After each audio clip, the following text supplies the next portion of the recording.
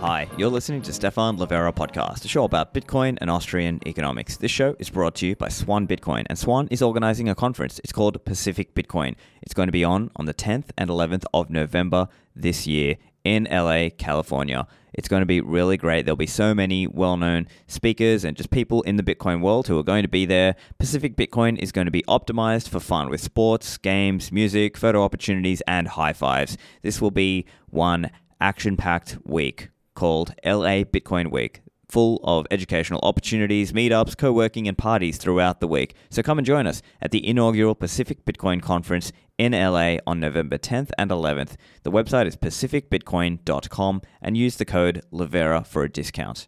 CoinKite.com are the creators of the Cold Card, and they also have the block clock devices which you can use to quickly, at a glance, see things like the Bitcoin price, the block height, and of course, Moscow time. Now, the Cold Card is a must-have for Bitcoin security. You can use it in all different kinds of configurations. If you're a beginner, you can just directly plug it to your computer. If you've got the Mark IV, that uses the USB-C cable. And if you've got the older versions, that's just a micro USB cable. So for those of you leaving your coins on an exchange, or perhaps you've just got a phone wallet, a Cold Card is a great way to upgrade and start improving your hardware security. So go and get your Cold Card either for yourself or for your friends and family. You can get that at coinkite.com and use the code Livera for a discount. Do you need to run a cloud node? Voltage can help you out with this, and there's all kinds of reasons why you might need to do this if you are running a business or if you want to be a merchant and take payment using the Lightning Network. Voltage can help here. They can help you easily spin up a Bitcoin node or a Lightning node or a BTC Pay server node, so you can be your own payment processor. Lightning is the future for Bitcoin payments, and Voltage can help you integrate this in a very quick and hassle-free way. So don't waste time with maintenance and integration. You can deploy and iterate faster. So whether you want to route payments or build your small business or scale an enterprise company, Voltage can help you. So go and get started over at voltage.cloud.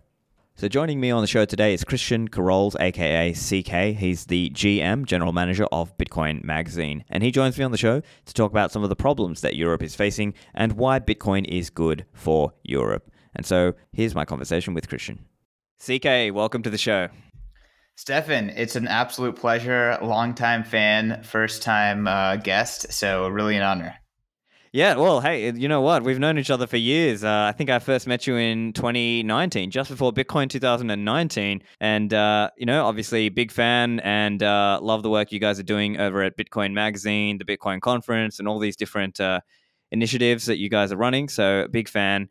So maybe just a quick background, just for listeners who don't know you. They might have heard of Bitcoin Magazine, but they might not have heard a little bit about you. Do you want to just give us a bit about yourself? Yeah, no, absolutely. So CK Snarks on Twitter. I am the general manager at Bitcoin Magazine, been here since 2018.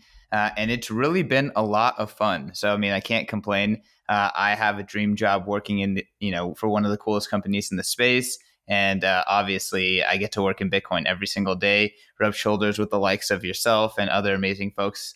And yeah, honestly, feel absolutely blessed. So yeah, I just make Bitcoin Magazine happen.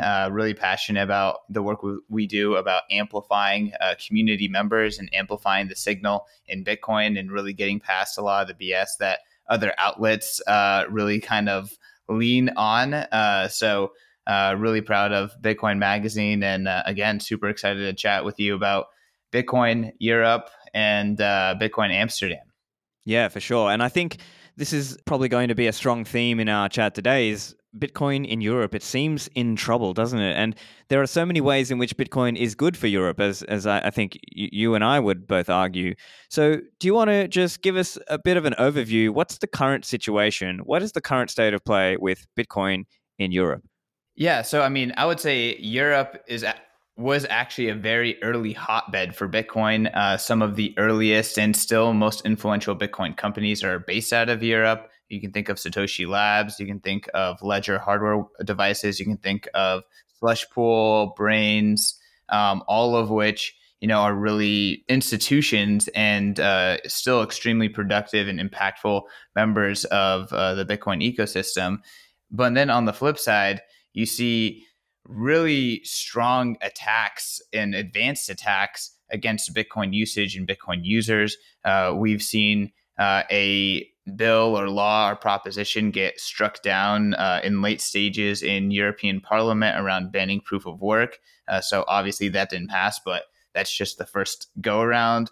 We're seeing really detailed and almost thoughtful sort of KYC and anti-money laundering extensions into Bitcoin self-custody and withdrawing off of exchanges. And we're seeing that being adopted and kind of forced down central points relatively quickly.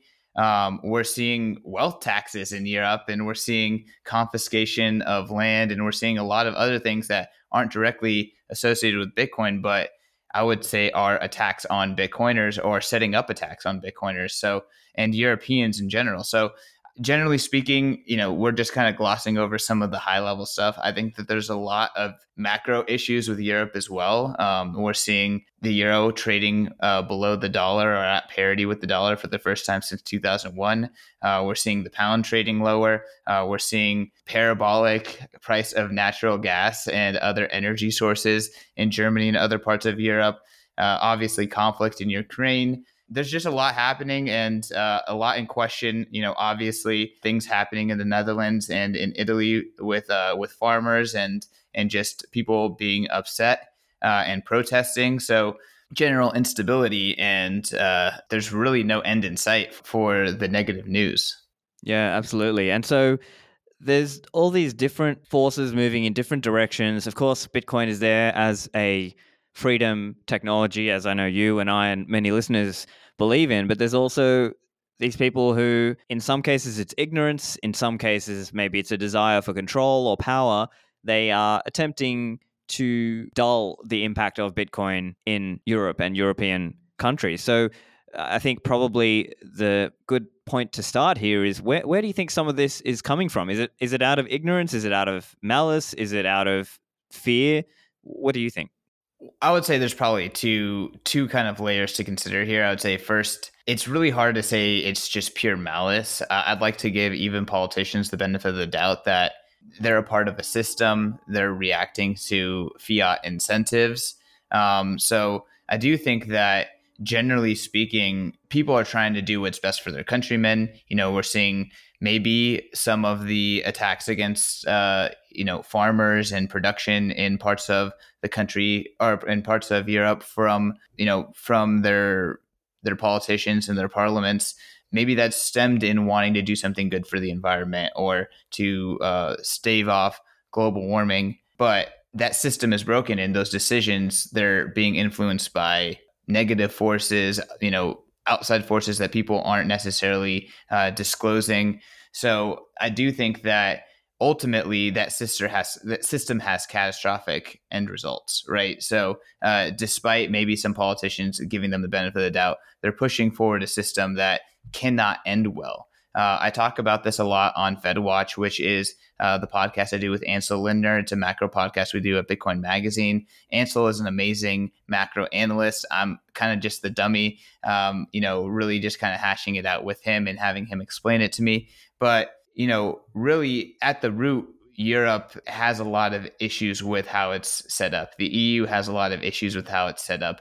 There is a monetary union. They all use the same currency, the euro, but there isn't a fiscal union. There isn't a cultural union, and there isn't even a language union. So there are a lot of reasons why the EU is not similar to the US and can't behave like the US system, and really has its own kind of issues that it's trying to work through while still being a relatively new system. This was formed in the 90s, implemented in especially with the EU in the 2000s. So, it's very, very new system, and with working with entrenched countries that have a history of not necessarily working well together. So very, very interesting kind of seeing what is happening with Europe in general and, what is causing these issues.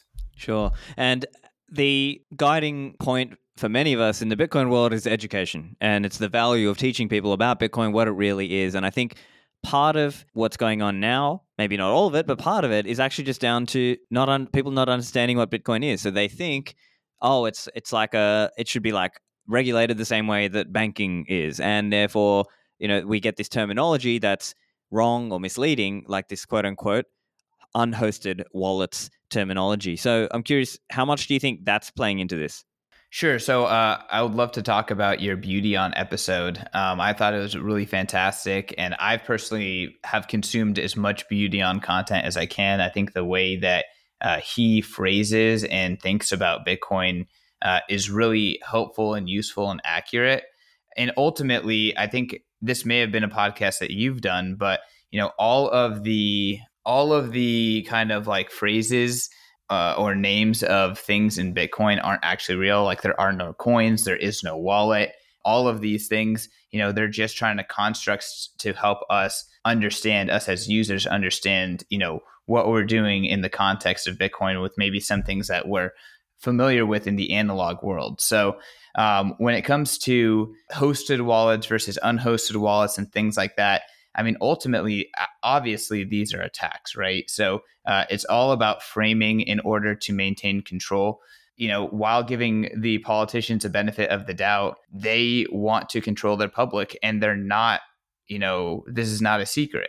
They are constantly pushing forward initiatives in order to lock down and permission and implement ways of monitoring their citizenry within the existing system and in the traditional system.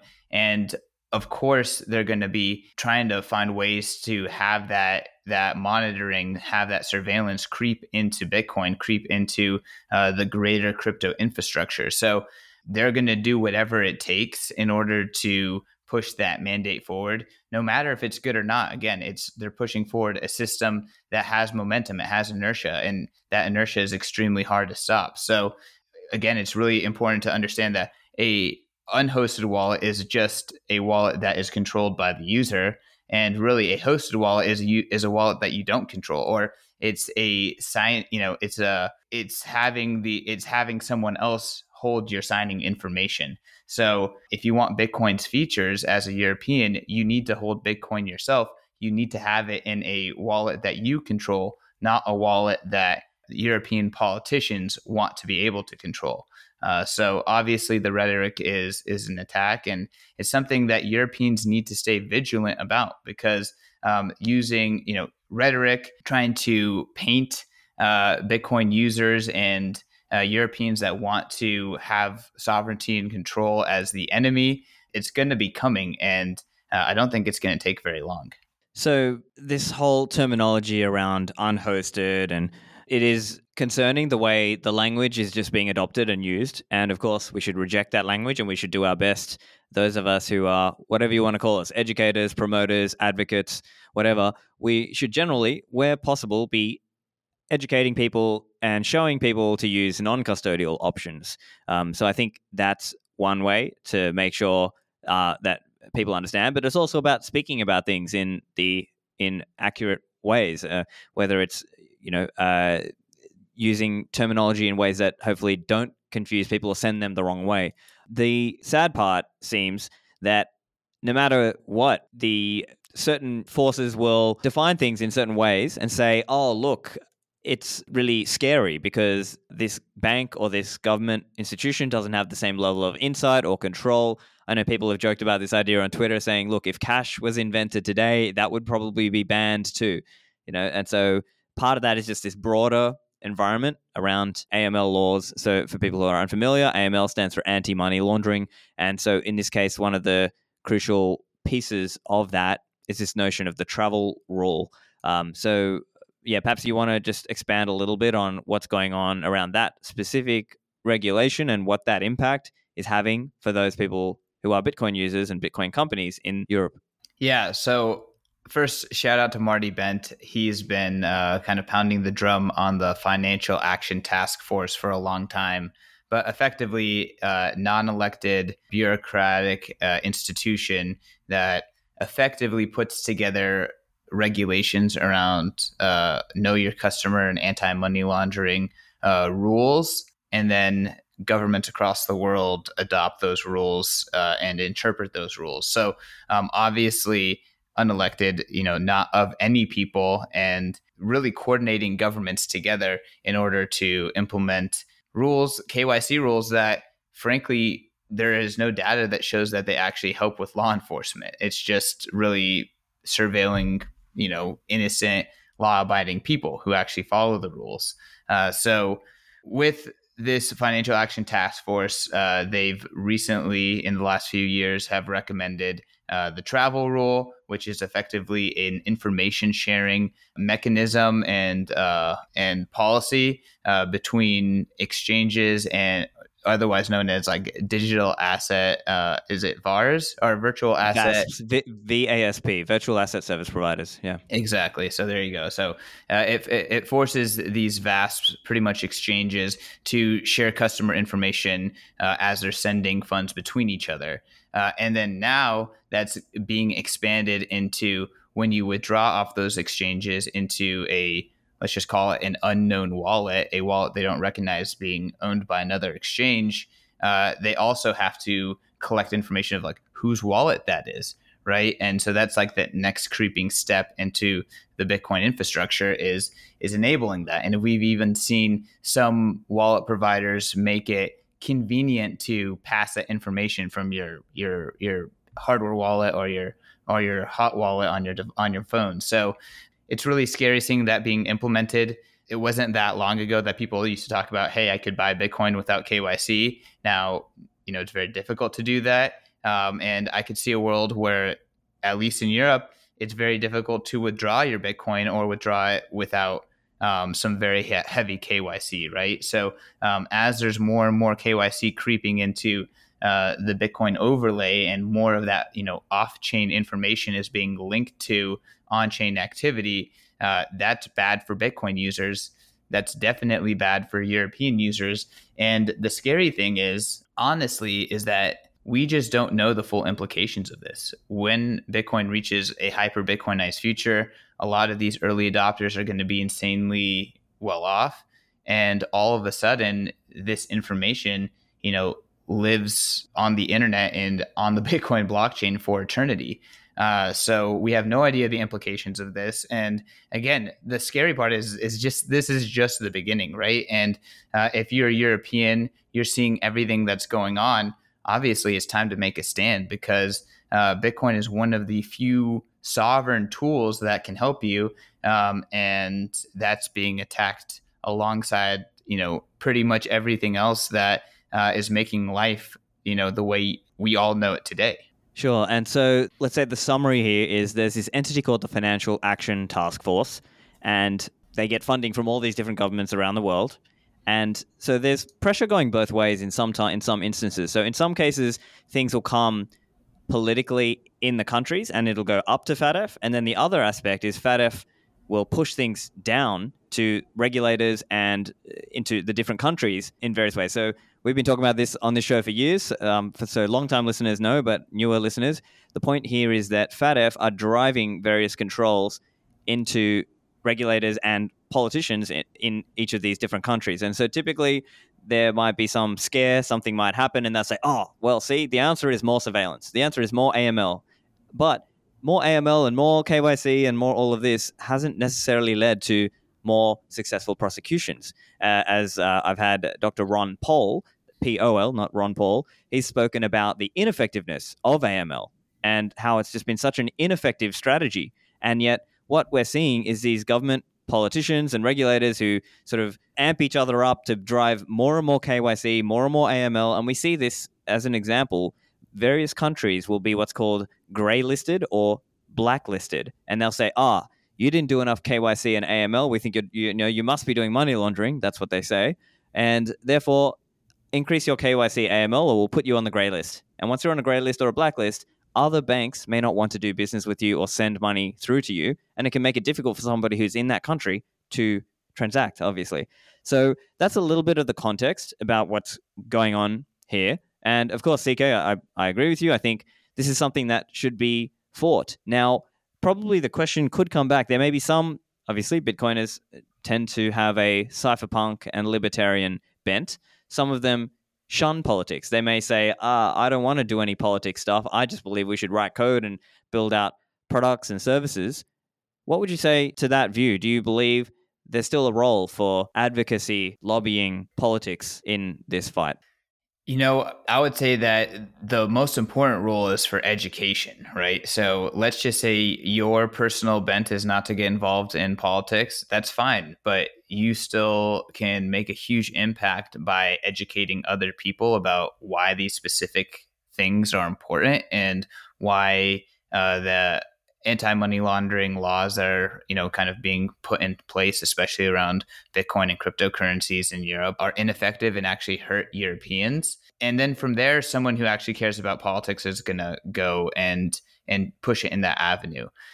What I think about Bitcoin in general is that Bitcoin doesn't have to choose, right? So there's cypherpunks that are going to be building code, and then there are lawyers and politicians and people who are much more politically inclined who are going to advocate for it. So, Bitcoin gets it all. Bitcoin is for everyone, and therefore everyone is going to advocate for Bitcoin in their own way. So, yeah, I mean, I'm very bullish on Bitcoin because of that. But obviously, we need major education because in Europe, there are clearly lots of very, very effective Bitcoiners, and there is some of the strongest Bitcoin communities in the world there, and most historic Bitcoin communities. But at the same time, there's the most headwinds as well. So a lot of people in Europe need Bitcoin. A lot of people in Europe could benefit from this technology, and they'll have to learn it soon.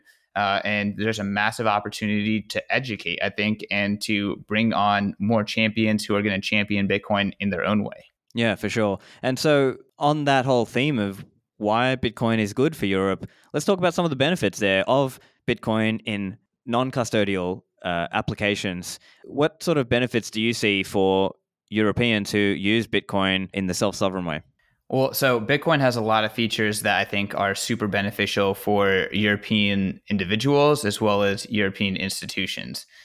First and foremost, I think that the anger and the attacks on Bitcoin's proof of work are first extremely misguided, but two, in hindsight, are going to be viewed as extremely, extremely counterproductive. Bitcoin's proof of work is an incentive that pushes Europe towards energy independence. It pushes Europe against anti-energy policy and aligns it towards, extracting energy in economic ways and having energy abundance. So I think without a doubt, that aspect alone is absolutely, absolutely something that Europe needs and can help Europeans in an enormous amount. I have several German friends, and guess what they're talking about right now?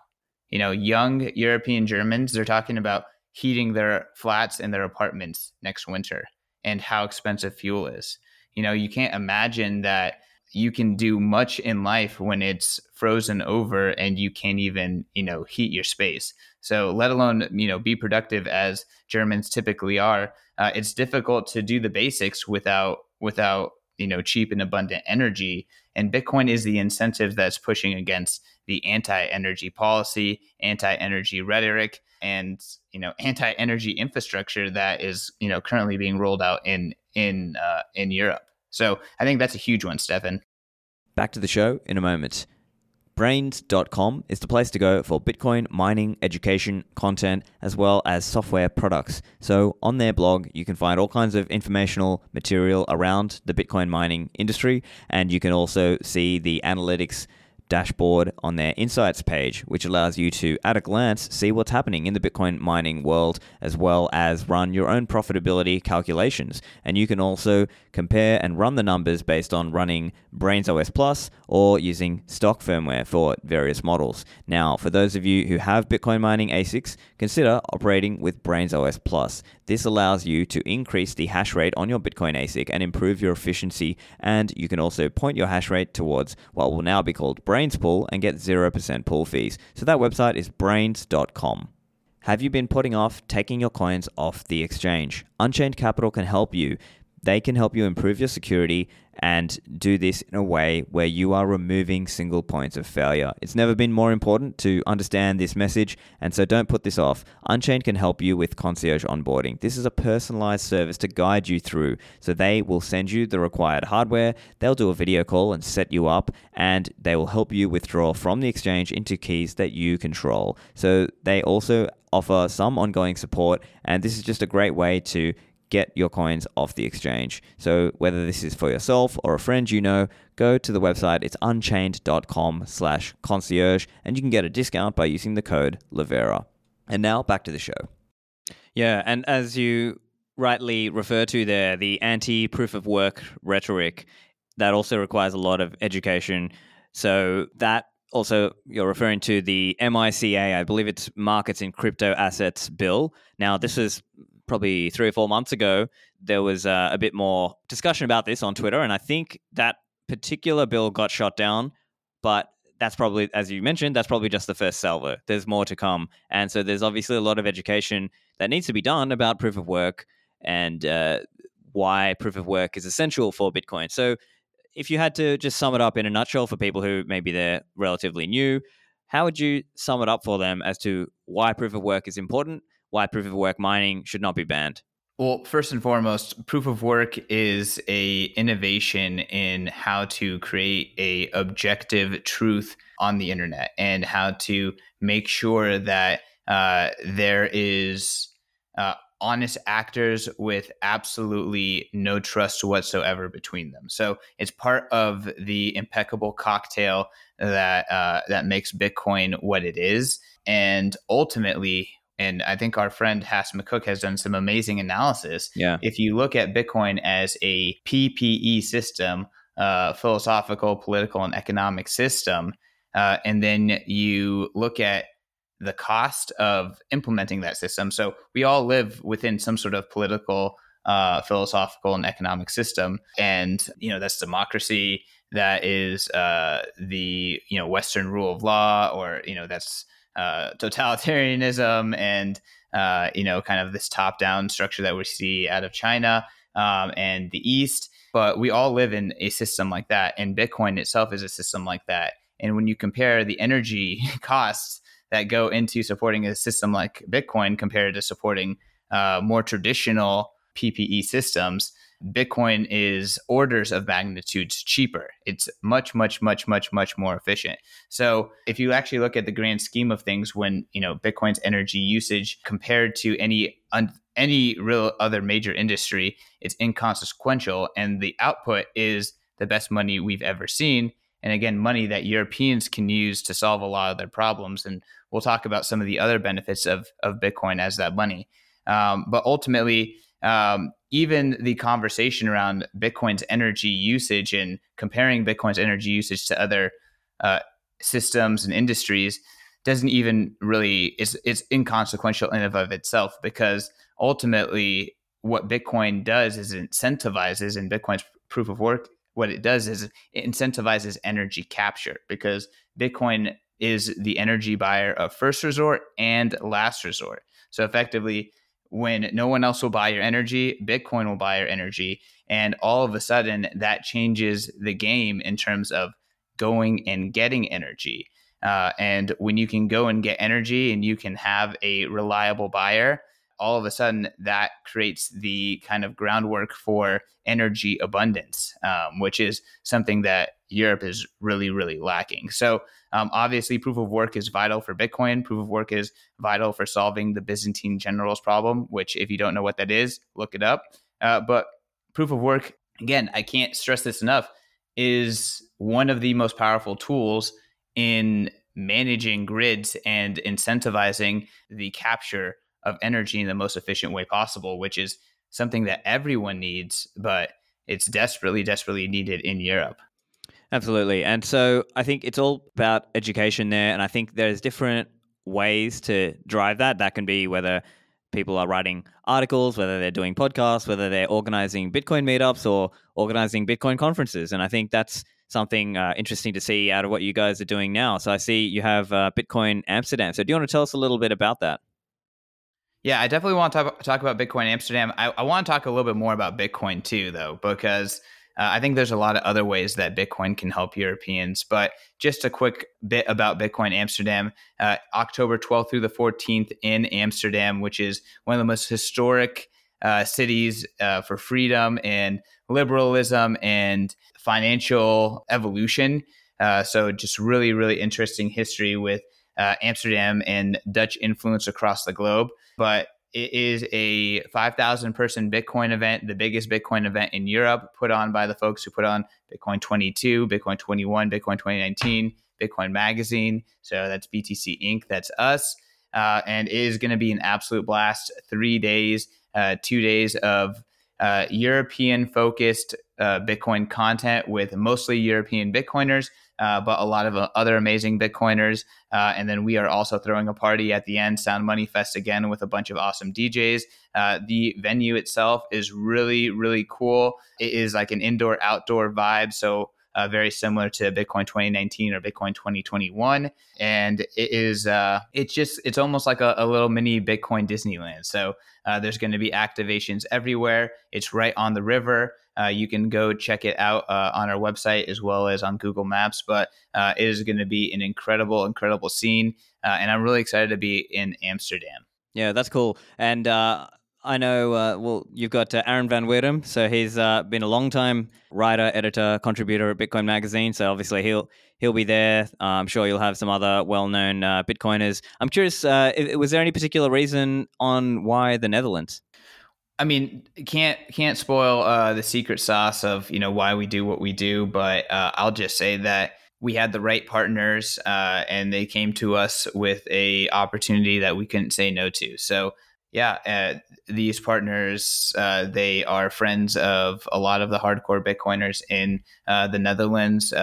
They throw a lot of great parties in the Netherlands, and they came highly recommended by Aaron and several others. So yeah, we're really excited, and there's just a really strong passion for Amsterdam amongst our team. So people got really excited about it, and like I said, there's a lot of history as well, whether it is financial history, whether that is kind of freedom history with the Netherlands. But there's also Bitcoin history. So Bitcoin 2019 for us was modeled after Bitcoin 2013 in San Jose, which is one of the famous original Bitcoin conferences.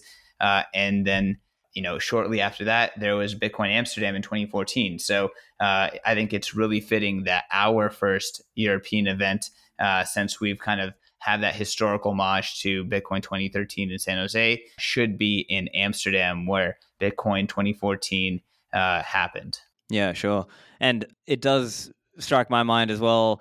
There was some of this recent FedF travel rule stuff with Bitonic, which was an exchange in the Netherlands as well. So it's almost it's interesting there because in that case, I believe they did manage to win the case against the Dutch central bank. So I'm just recalling off the top of my head. I don't have the specific dates. That was a cool win.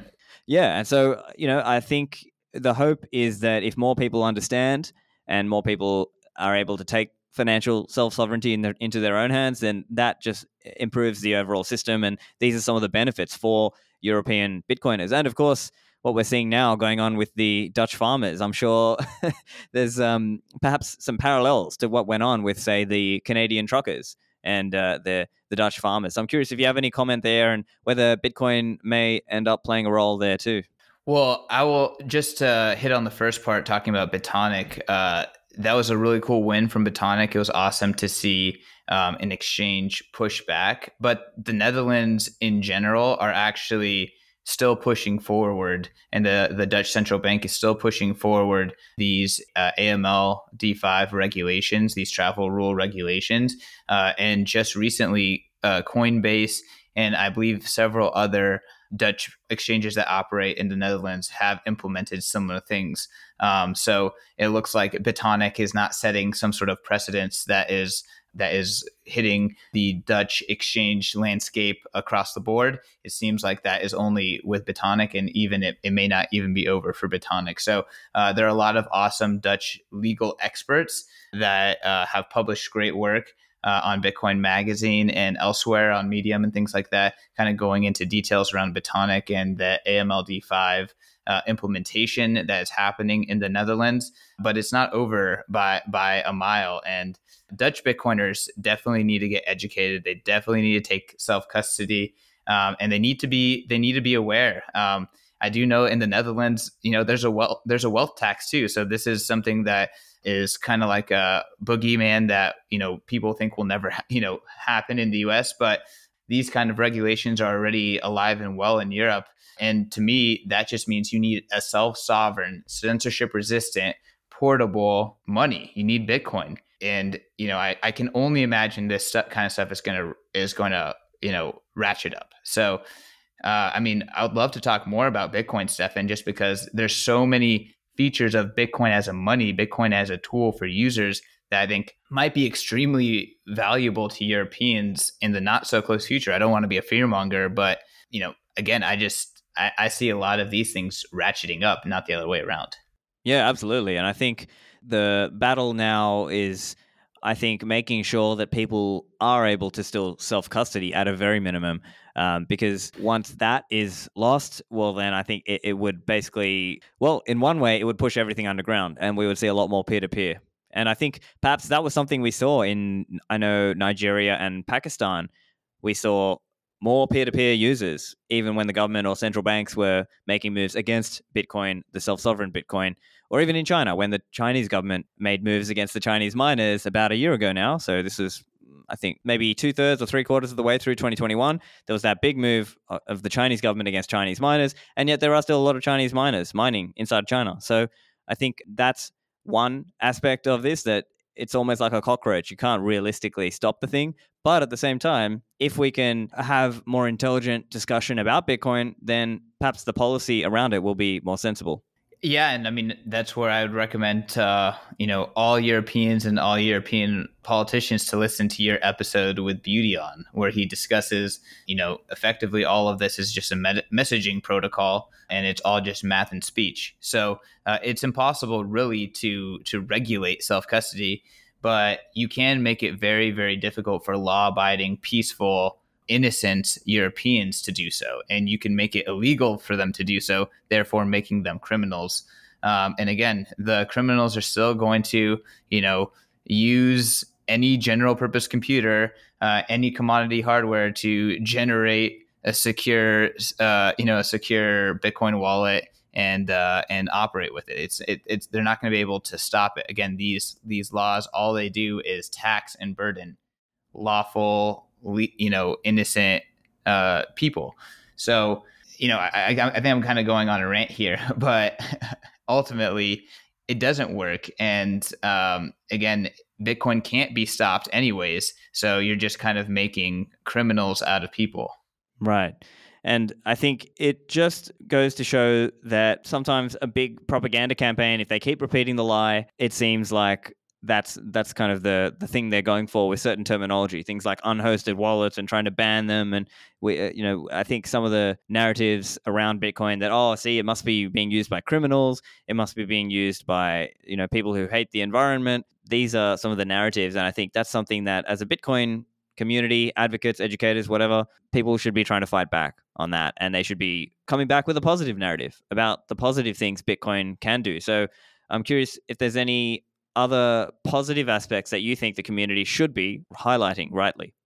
I would say absolutely. I think the fact that Bitcoin is sound money that can't be confiscated is something that a lot of people are going to flock to. So, I don't know how real this is, but a lot of the anger around what's happening in the Netherlands with the Dutch farmers, what's happening in Italy, what is potentially going to be happening in Canada is, one, not being able to run your agricultural business because of these regulations that are limiting them, but also the idea of having your land and your wealth confiscated.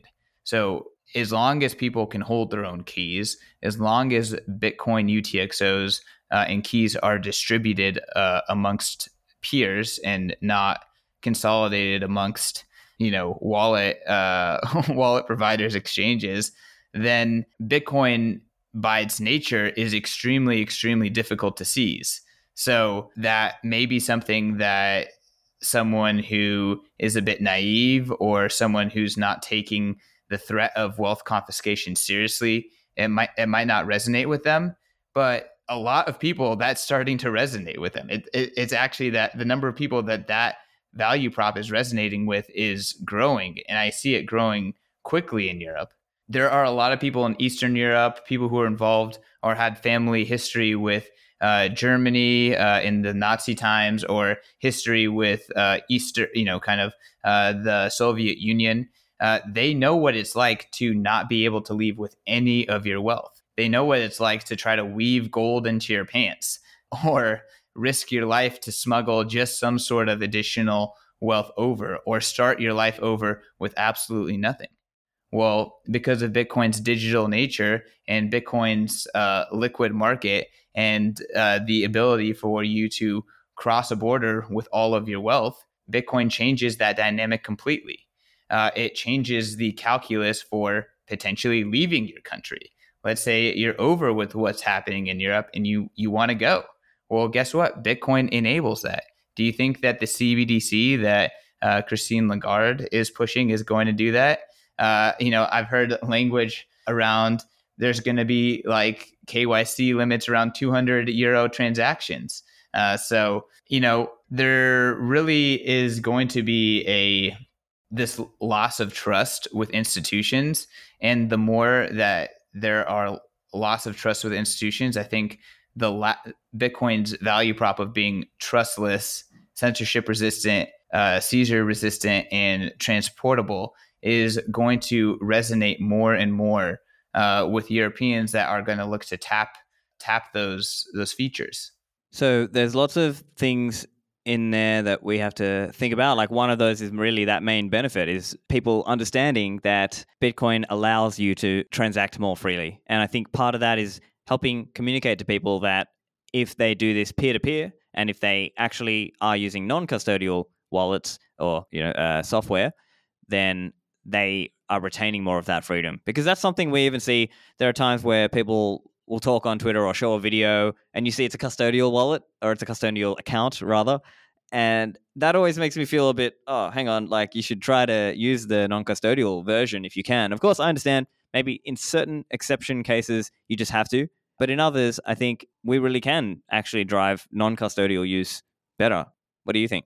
Absolutely. And again, I think part of it is, like you said, when the onerous regulations come down, that drives people to using P2P. But on the flip side, I think that when it comes to education, I think that Bitcoiners can, educate people about what Bitcoin is. I've seen people hold up a Coinbase account to me and be like, yeah, here, this is my Bitcoin.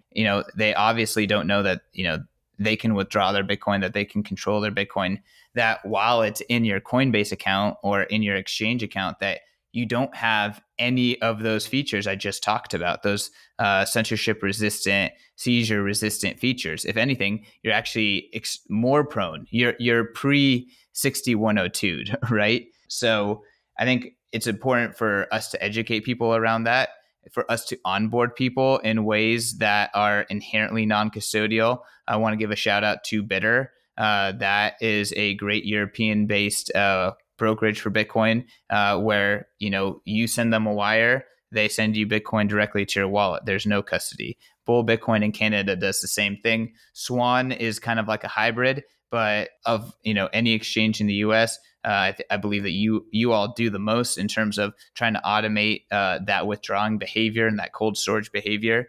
But yeah, I mean, hey, shout out to Azteco, Beautyon's service, where you buy a voucher and then you claim that voucher on your non-custodial wallet. There is no custody involved whatsoever. So as well as much, much less onerous regulation because of the way that he's framed and manages the structure of his business. So shout out to Beautyon. There is a way. And I think that one of the best ways to learn about Bitcoin and using Bitcoin the right way, kind of coming full circle back to Bitcoin Amsterdam, is going to Bitcoin meetups, going to Bitcoin conferences.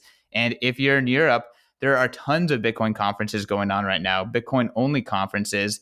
And then obviously the biggest one is Bitcoin Amsterdam. So I think there's a lot of opportunity for Europeans to up their Bitcoin game. I think there's a lot of demand for Bitcoin's features in Europe, either today or in the future. And I truly believe that Bitcoin is good for Europe, and that Bitcoiners need Europe, or Europeans need Bitcoin.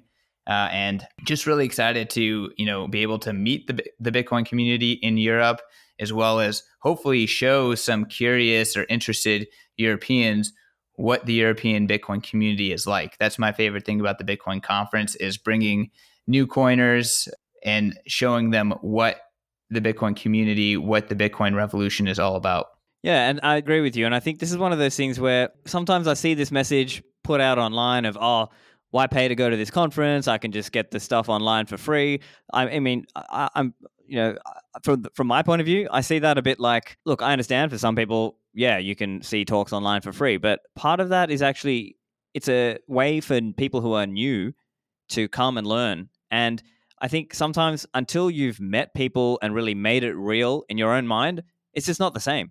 And I can name multiple examples of people who have gone to Bitcoin conferences, and then when they came back home to their town or their country, they then went on to organize their own Bitcoin meetups and their own conferences, because until they had been to one of these events, it just hadn't quite clicked in their head. So I can understand superficially, yeah, if you just want the content, okay, yes, there will be certain aspects that you can get from podcasts or YouTube, and you can see things online. But I really think part of the magic is actually meeting up in person and seeing it in person. So that for me is why I'm still bullish on Bitcoin conferences. Of course, there's a variety of different events. I'm not saying you have to go to this specific one. There's all kinds of ones. There's events, there's meetups, there's conferences, but there's a certain magic to some of the events, and I think that's probably the way I would put it. What do you think? No, I mean, absolutely. BTC Inc., what we do is we organize Bitcoiners and we put on the biggest Bitcoin events, the biggest big tent events. But I think Bitcoiners are best in person. I think sometimes Bitcoiners' raw honesty and intolerance to scams and grifters makes us kind of a rough bunch on Twitter. But we are by far the best people in person. And I've met multiple people who've just said, hey, going to a Bitcoin meetup, meeting Bitcoiners in person completely changed my mind about the Bitcoin, what Bitcoin's all about. Actually comparing Bitcoiners to crypto people in person is extremely eye-opening, just how much more intelligent they are, how much more passionate they are about what's happening, how much more connected they are about what Bitcoin is and how it interacts with the world. So I think Bitcoiners are best in person. I personally got this job in early 2018. I went to the North American Bitcoin Conference, which is definitely a shitcoin conference, but I got to meet the folks at BTC Inc., and I've been in the space ever since professionally. So I know a lot of people who've gotten jobs at Bitcoin conferences. I know Swan Bitcoin itself came together at Bitcoin 2019. That's the first time I met you and Brady and Corey as well. So I think Bitcoin conferences are absolutely amazing. Bitcoin meetups are absolutely amazing. And meeting Bitcoiners in person, that's the whole point. Bitcoin is this digital revolution that gets you out in real life, that makes you interact with the real world as well. And I think that is very, very obvious when you just see how many Bitcoin community in-person events there are. There's just an insatiable demand. Yeah, and I think part of the skill, in a way, is curation. It's looking at who are the speakers, and of course, there'll be some speakers who are more popular than others and whatever. But the point is, if you're new, sometimes you're looking at this from the outside and you don't really know who to follow. You don't really know who to actually listen to. And sometimes when you actually go to the conference and you meet people, you make friends, you make connections in the space, then you start getting an idea of, oh, okay, actually, there's a philosophy about this. There's actually a message and a broader movement going on here. So I think those are some points that are perhaps missed sometimes in the online conversations that I see. But of course, I think, yeah, generally when I can go to these events, I'll try to. Can't always, but that's kind of the way I see them. But I also wanted to get your views from a Bitcoin magazine perspective as well, like in terms of what you're doing around writing and putting out content from a Bitcoin magazine point of view for Europe. So can you elaborate a little bit on that? Yeah, well, I mean, in terms of Europe, we just launched. This is not necessarily Europe, but we just launched Bitcoin Magazine in Ukrainian and in Russian, and we're trying to take our Bitcoin only content global. So we are working on another home base out of Europe alongside what we're doing in Amsterdam, and we are looking to push Bitcoin content in other major European languages. And we're really trying to make Bitcoin as available as possible. We are still seeing that there's a lot of misinformation. There's a lot of focus on crypto and a lot of the stuff that we deem to be kind of noise. And there's a lot of, let's just call it, faulty research and narratives that are circulating very, very strongly, across the globe in areas where people don't necessarily speak English. So, I think that's really important for us to continue to bring Bitcoin information in many different languages, European languages. It's important to understand that European languages are prominent across the globe. French is a prominent language in Africa, believe it or not. So, by hitting on some of these other languages, we're really making Bitcoin as global as possible. And we have a lot more big news to come. With that being said, bitcoinmagazine.com, we publish content in English, and we have an enormous amount of European Bitcoiners constantly contributing. So there's a lot of great information about what's happening with Bitcoin in Europe, the latest on the travel rule, the latest on Bitcoin companies based out of Europe, and other regulation favorable or not favorable. So check that out. Check out European Bitcoiners. And then, I don't know how much longer you want to go, Stefan, but, I would really recommend people to go check out b.tc/conference/Amsterdam. Go check out Bitcoin Amsterdam. Check out all the amazing speakers we have there. We are really trying to focus on bringing a lot of the great European developers together for this event. There are great events for developers in the US. There's the TabConf happening at the same time. But Bitcoin Amsterdam, we're trying to really do something differentiated. We're trying to really focus on what's happening in Bitcoin in Europe. And we're kind of in some way trying to show Europeans, just like we showed the world, that this that this Bitcoin movement is real, that this Bitcoin movement has momentum. And there's nothing that shows that than bringing thousands of people together to talk about Bitcoin, celebrate Bitcoin, but just to be physically together in celebration and for Bitcoin. Yeah. And I would just add, there's something about the connections that you can make in person. All right. So even for me, when I was just podcasting away from my bedroom and not really meeting many Bitcoiners, it was a big difference between being able to actually attend some of these events. And at some of these events, you get to meet people who you just would not meet otherwise. So I think it's worthwhile. And I'm also a contributor with Bitcoin Magazine. So I write, some articles here and there. So yeah, definitely I'm a big fan of bitcoinmagazine.com. So guys, go and check them out and, follow CK. So CK, where can people find you online? Any final points you want to make? Yeah, so y'all can follow me online at CK_Snarks on Twitter. Obviously, everything at Bitcoin Magazine has some sort of my touch on it. And yeah, check out Stefan's work. Stefan is an awesome contributor. You write a semi-regular column with us. And, honestly, some of my favorite reads come from you. So I know most of the time you're interviewing folks, but I love to get your take on Bitcoin as well. And a lot of those great articles can be found at Bitcoin Magazine. So thank you for contributing, Stefan. And thank you so much for having me. Everyone, thank you so much for listening. Bitcoin is good for Europe. Go to Bitcoin Amsterdam. Go to Bitcoin meetups, buy Bitcoin, secure your Bitcoin. And we didn't talk about this much, but, kind of prepare for just the ratcheting up of, what's continuing to happen across the globe, especially in Europe. And just keep an eye out, y'all. Stay safe. Thanks, CK. So for this one, there's a lot of relevant links that I've put in the show notes. So for example, previous episodes with BeautyOn, Gigi, Ron Paul, links to Hass McCook's Bitcoin Magazine articles, as well as Bitcoin Magazine and the Bitcoin Amsterdam link. So you can get all that at stefanlivera.com/399. Thanks for listening, and I'll see you in the Citadels.